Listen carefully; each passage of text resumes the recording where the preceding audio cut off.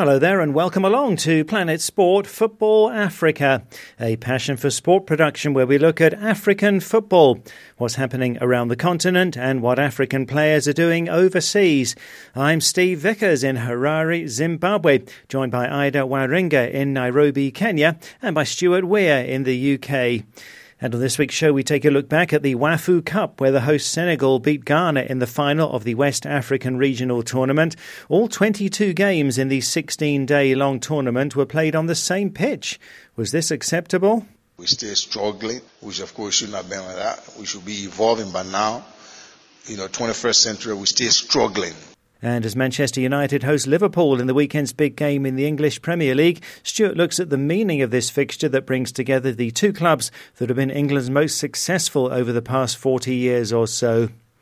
That's coming up, but let's start with the biggest global sports story of the week, the racist abuse of England players by home fans in Bulgaria on Monday night in a Euro 2020 qualifier. The match was stopped twice because of racist behaviour, which included Nazi salutes and monkey chants in one of the ugliest episodes of racism in football.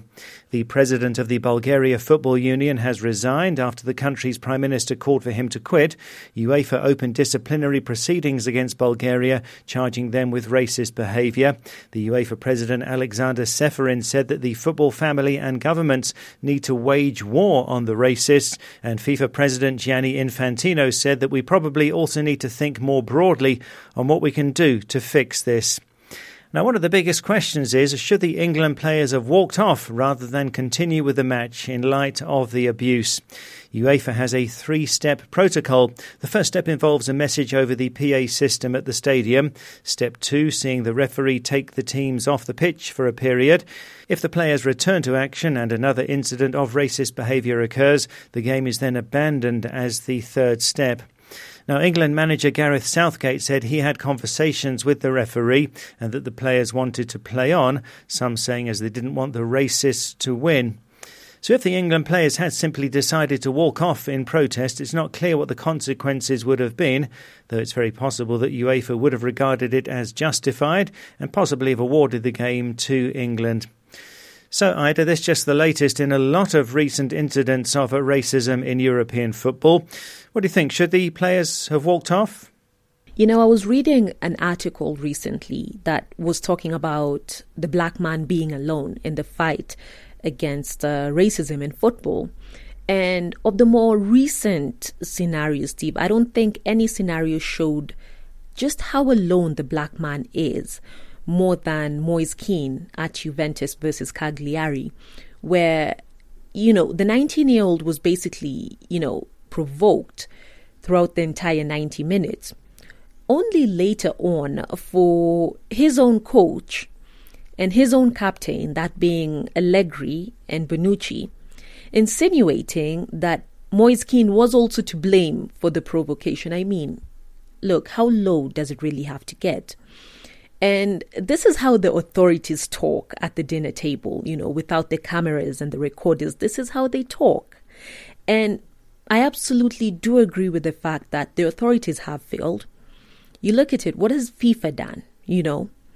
What has our very own CAF done?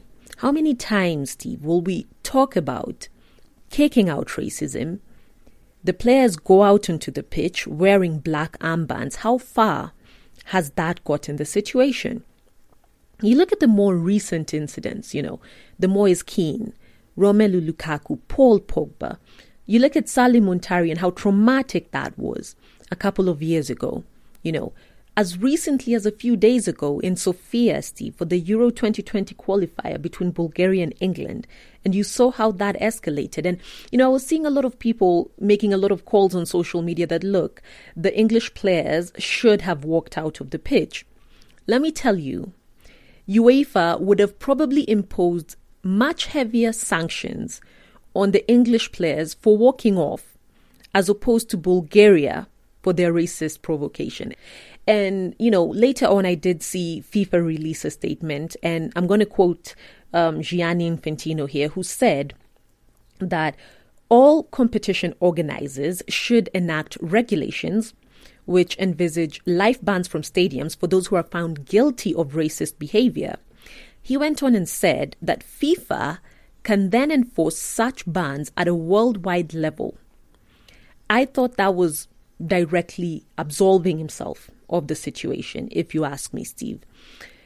The directive should be coming from the top to the bottom, not the other way round. FIFA, as the world governing body of football, should be able to give directives, should be able to mete out punishments and regulations and policies on how this situation will be handled. But it's not, and something definitely needs to be done. And it's much easier to do it, Steve, than the authorities would have us believe, I think. So a lot of issues there, and I had a feeling that the England players walking off might not have achieved much, and that there are deeper issues, among them FIFA's stance and leadership when it comes to racism in the game.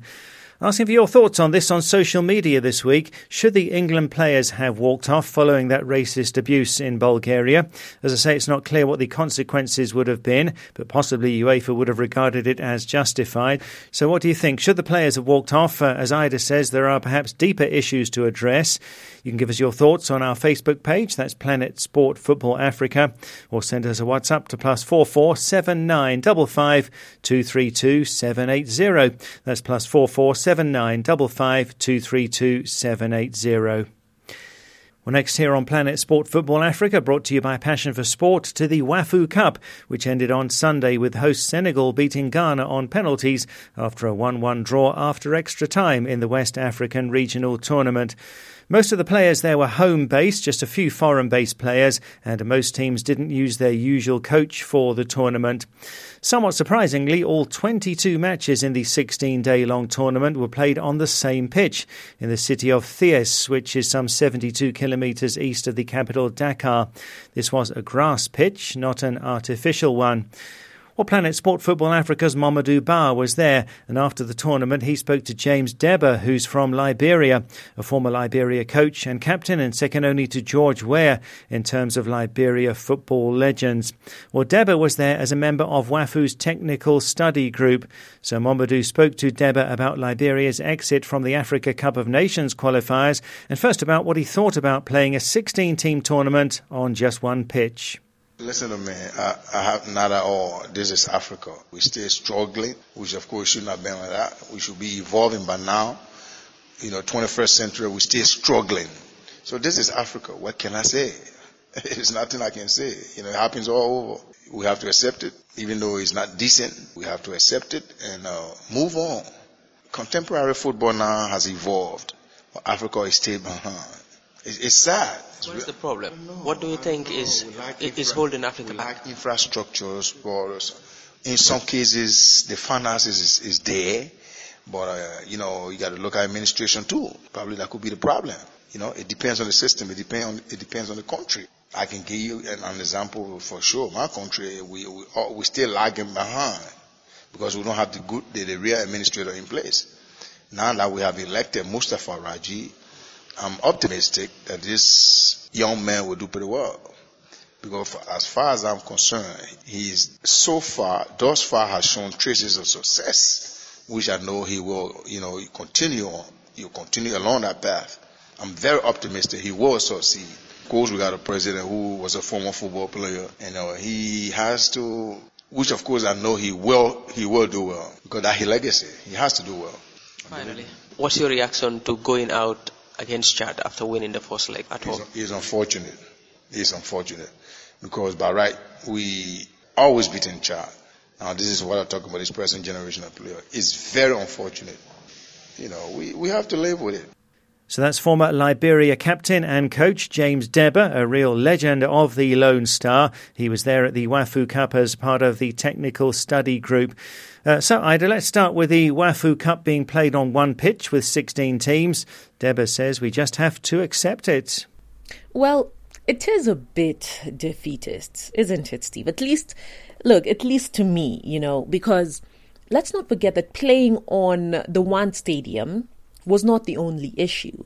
If you remember, there was the game between Sierra Leone and Liberia that was abandoned in the second half, and that was because of power failure at the stadium. So you can see that there were generally some infrastructural and organizational issues. And listening into Deba there, some would say that he is being realistic, but I choose to look at it, Steve, from the other side of the coin. We should never, African or not, we should never accept mediocrity as a state of being. And, in all honesty, this sort of attitude might just be the reason that African football has sunk as low as it has. And going back to the pitch issues, the pitch definitely took a beating. And considering that this was a new look WAFU, where the format changed, where the teams weren't being eliminated after the first round and instead were going on to play in the plate, sort of like a rugby format. That means that all 16 teams played at least twice. And looking at the schedule, there were at least 2 games held every day, Steve, at least before the quarterfinals started.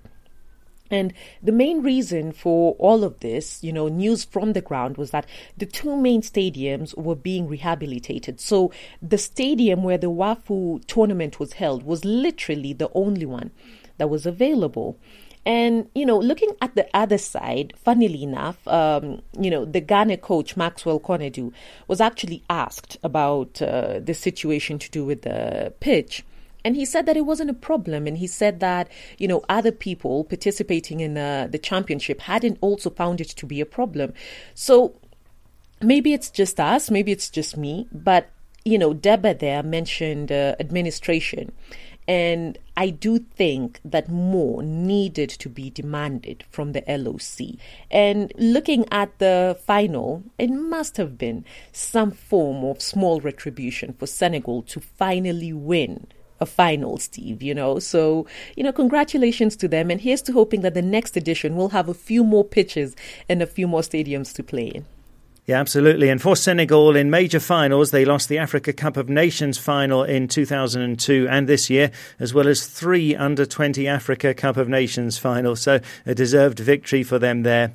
Now, as we heard from James Deba, who's from Liberia, pretty shocking that Liberia were knocked out last weekend in the preliminary round of 2021 Africa Cup of Nations qualifying, losing to Chad. This side are a country whose president is George Weah, the only African ever to be crowned the World Footballer of the Year. It's actually not that shocking, if you think about it, Steve, because, yes, Liberia, might have produced Africa's Ballon d'Or winner, Africa's only Ballon d'Or winner to date, that being George Weah. But if you do look at the history of the country, first and foremost, Liberia have never gotten to the World Cup. And they've only qualified for the African Cup of Nations twice. That can tell you something about the state of football in Liberia. And, just adding to the mix, I do believe as well the internal wrangles have really not helped the situation. Because, just days to the qualifiers, Steve, we saw much more experienced players quitting the national team. And it's been a state, if you will, of a tug of war between the players and the Liberian Football Association, where the LFA is saying one thing and the players are saying another. So it's a case of he said, she said this, and for the much more experienced players, the veterans, if you will, the likes of Jabor and the likes of Anthony Lafour, who Lafour is fighting for his starting position in Mamelodi Sundowns and now has quit the Liberian national team. So you can see it's a state of confusion, and it's a state whereby, there's just a lot going on, a lot of wrangling going on. You look at the coach, Steve, that being Peter Butler. He was appointed. His main mandate of appointment was to have the team qualify for the 2021 African edition in Cameroon. And that's not happened. So it will also be interesting times to see whether he will be allowed, to basically work out the rest of his contract. It was a short one. It was a year's worth of a contract. So it will also be very interesting times to see how that will play out. And Steve, it also does say a lot that, Africa's only Ballon d'Or winning son, if you will, George Weah. It says a lot that his own sons chose to play nationally for the USA. So that can also tell you how they deem the state of football, back here in the motherland. And focusing, still on the qualifiers, but slightly away from the Liberia situation, Steve.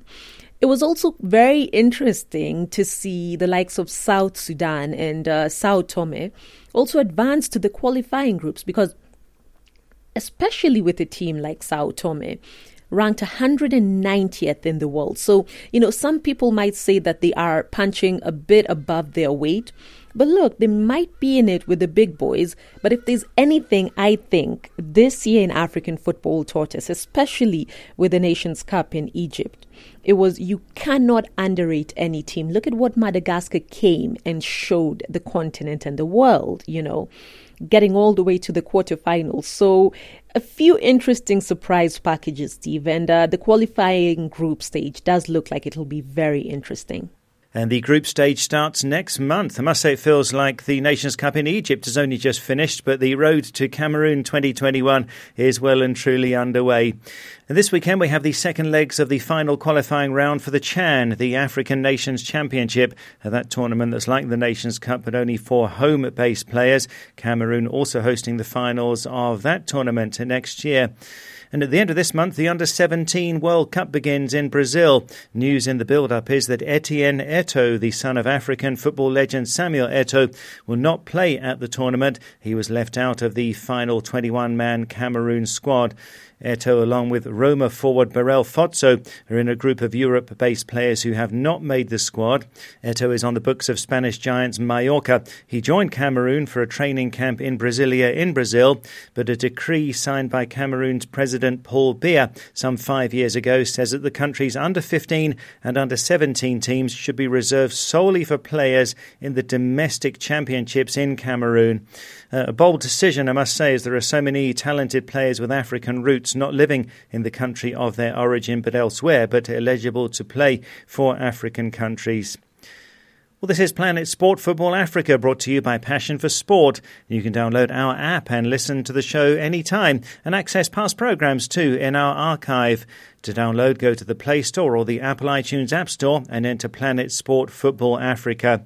Also, you can listen on our new look website, planetsport.tv, and our other shows are there too. That's Planet Sport and the Planet Sport Rugby podcast.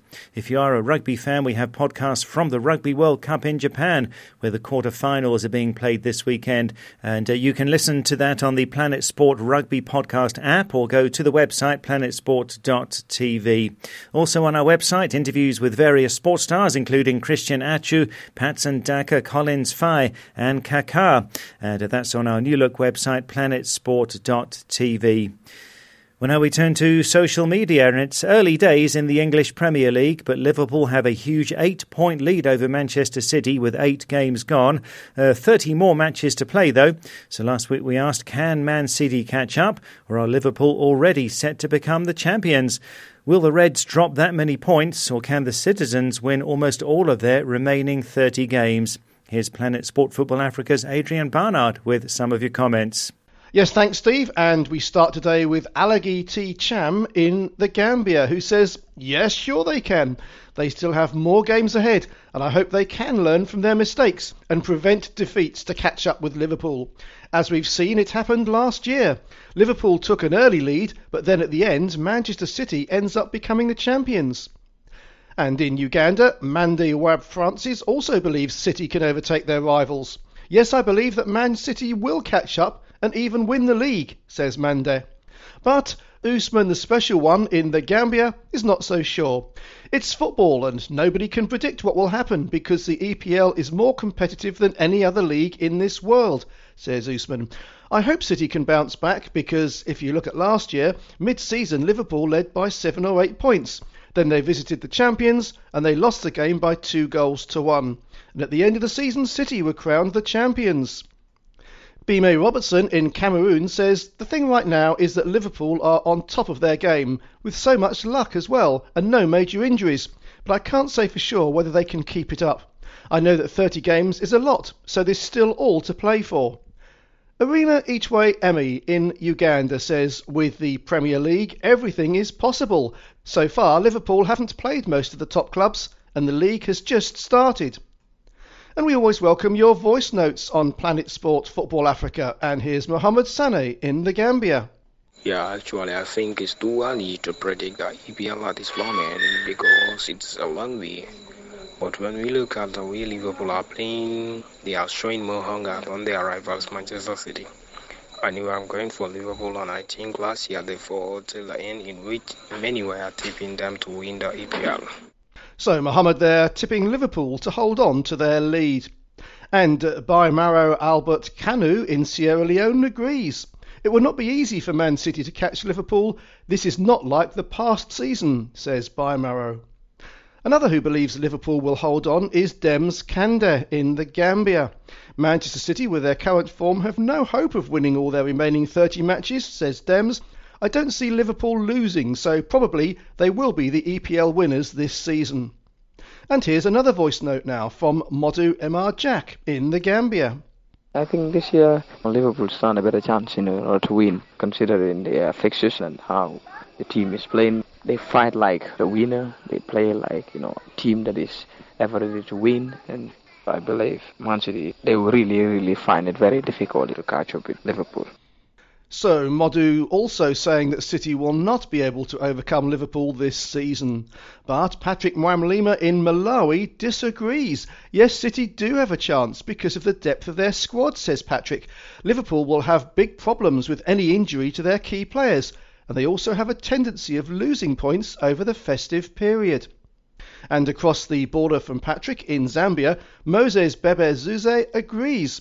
Yes, City will catch them, says Moses. Just because they lost to Wolves, it doesn't mean they have lost the league. And Basiro Salah in the Gambia also advises against writing off the Citizens. I think Pep is more focused on winning the Champions League, though City's backline is not that strong in the absence of Stones and Laporte. However, never rule City out of the title race, says Basiru. But overall, it's interesting, Steve, that many of our correspondents this week feel it's still too early to tell. Makondu Harawa in Malawi here speaks for many. Football is a very tricky game, says Makondu. It needs maturity, focus and experience, and most of all, it needs luck. If all things go well, Liverpool are favourites for the title, but we can't write off Man City yet, considering the depth of their squad. As far as I can see it, it is still game on. But the final word this week goes to Mamadou B. Jallo in the Gambia. It will be difficult to predict, says Mamadou. Even Chelsea stand a chance to win the EPL, really. And I think, Steve, that Mamadou's put his finger on a very valid point there. At this stage, in such a competitive league, and with still 30 games to go, it's probably too early to discount any of the top 8 or 10 teams yet. Well, yes, but to me, I think it's a really strong position for Liverpool because even if Man City beat Liverpool home and away, the gap will still be 2 points. So it's crucial for City to win those 2 matches. I'm not sure if they can. Thanks, Adrian. Thanks for all of those comments as well. Staying with the English Premier League, and Manchester United Liverpool on Sunday is this weekend's big game, with David De Gea and Paul Pogba missing for United in a fixture that has great meaning and great rivalry. Here's our European football expert, Stuart Weir. Manchester United at home to Liverpool on Sunday afternoon is an intriguing fixture. The two clubs have so much history. They have been the two most successful clubs in English football. Go back to the 1970s and 80s, and Liverpool won the league 12 times in 18 years, and the European Cup, as we used to call the Champions League, 4 times. That success was started by Bill Shankly, manager for 15 years, and carried on by his assistant Bob Paisley. And in that period, when Liverpool were champions of Europe 4 times, they really were the top team in Europe. Alex Ferguson was appointed manager of Manchester United in 1986, and Liverpool were champions that year and again 2 years later. Ferguson famously said that his task was to knock Liverpool off their perch, and didn't he do that? It took Ferguson's Manchester United 6 years to win the league, but then in 21 years, 1992 to 2013, United won the league 13 times and the Champions League twice. And I think for that reason, even though Manchester City are United's nearest neighbours, their greatest rivalry tends to be with Liverpool. When Liverpool were champions in 1990 for the 12th time in 18 years, who would have guessed that 29 years later they would be looking back to 1990 as the last time they were champions of England? And I suppose similar questions on a smaller scale could be asked about Manchester United, because when Fergie stepped down in 2013, it certainly looked like the end of an era. But who would have believed that that group of players that had won the league twice in 3 years would struggle not just to challenge for the Premier League, but even to get in the top 4? Alex Ferguson had been at Manchester United 6 years before he was able to win the league title. But in those days, directors were more patient. In the 6 years since Fergie, we've seen David Moyes, Louis van Gaal and Jose Mourinho come and go, and already questions are being asked about the future of Ole Gunnar Solskjaer. As we go into Sunday's fixture, Liverpool have played 8th and won 8th in the Premier League this season. Manchester United, on the other hand, have only won 2 league games out of 8. While Liverpool are 8 points clear at the top, United are 12th, not only in the bottom half of the table, but actually only 2 points above relegation. And as we said previously, it's their worst start for 30 years. Now, I was in a restaurant in Montenegro, part of the former Yugoslavia, this summer, and all the waiter wanted to talk to me about was Manchester United. And his 2 questions were, why did Jose Mourinho fail? And will Pogba stay? I'm not sure I was able to answer either question, but doesn't it just show the depth of interest in English football and indeed in Manchester United around the world? David Moyes, Louis van Gaal and Jose Mourinho all came with good experience and reputation, but was the task just too big for them? Were the expectations too great? The question that no one can answer is what would have happened had Fergie stayed another few years. Could he have got more out of that group of players than the new managers? But coming back to Sunday, Liverpool will go into the game full of confidence and with every reason for that confidence, preserving their 100% record with a 95th minute penalty against Leicester in their last game shows that momentum is with them. And United are under more pressure than I can remember. As well as their abysmal league form, they've struggled in the Europa League and in the League Cup as well. It's an obvious thing to say, but they're simply conceding too many goals and not scoring enough. Harry Maguire was signed in the summer for a big fee to marshal the defence. He's done all right, but not outstandingly, and he alone perhaps cannot transform a poor defence into a great one. And up front they look threadbare. Romelu Lukaku sold in the summer, Anthony Martial injured. Marcus Rashford has only scored 1 goal from open play this season. And Paul Pogba has only played 5 of the 8 league games, made little impact, and there remains speculation as to whether he will go in the January window. Defeat at home to Liverpool is unthinkable for Manchester United, but it's hard to argue with any confidence for a United win.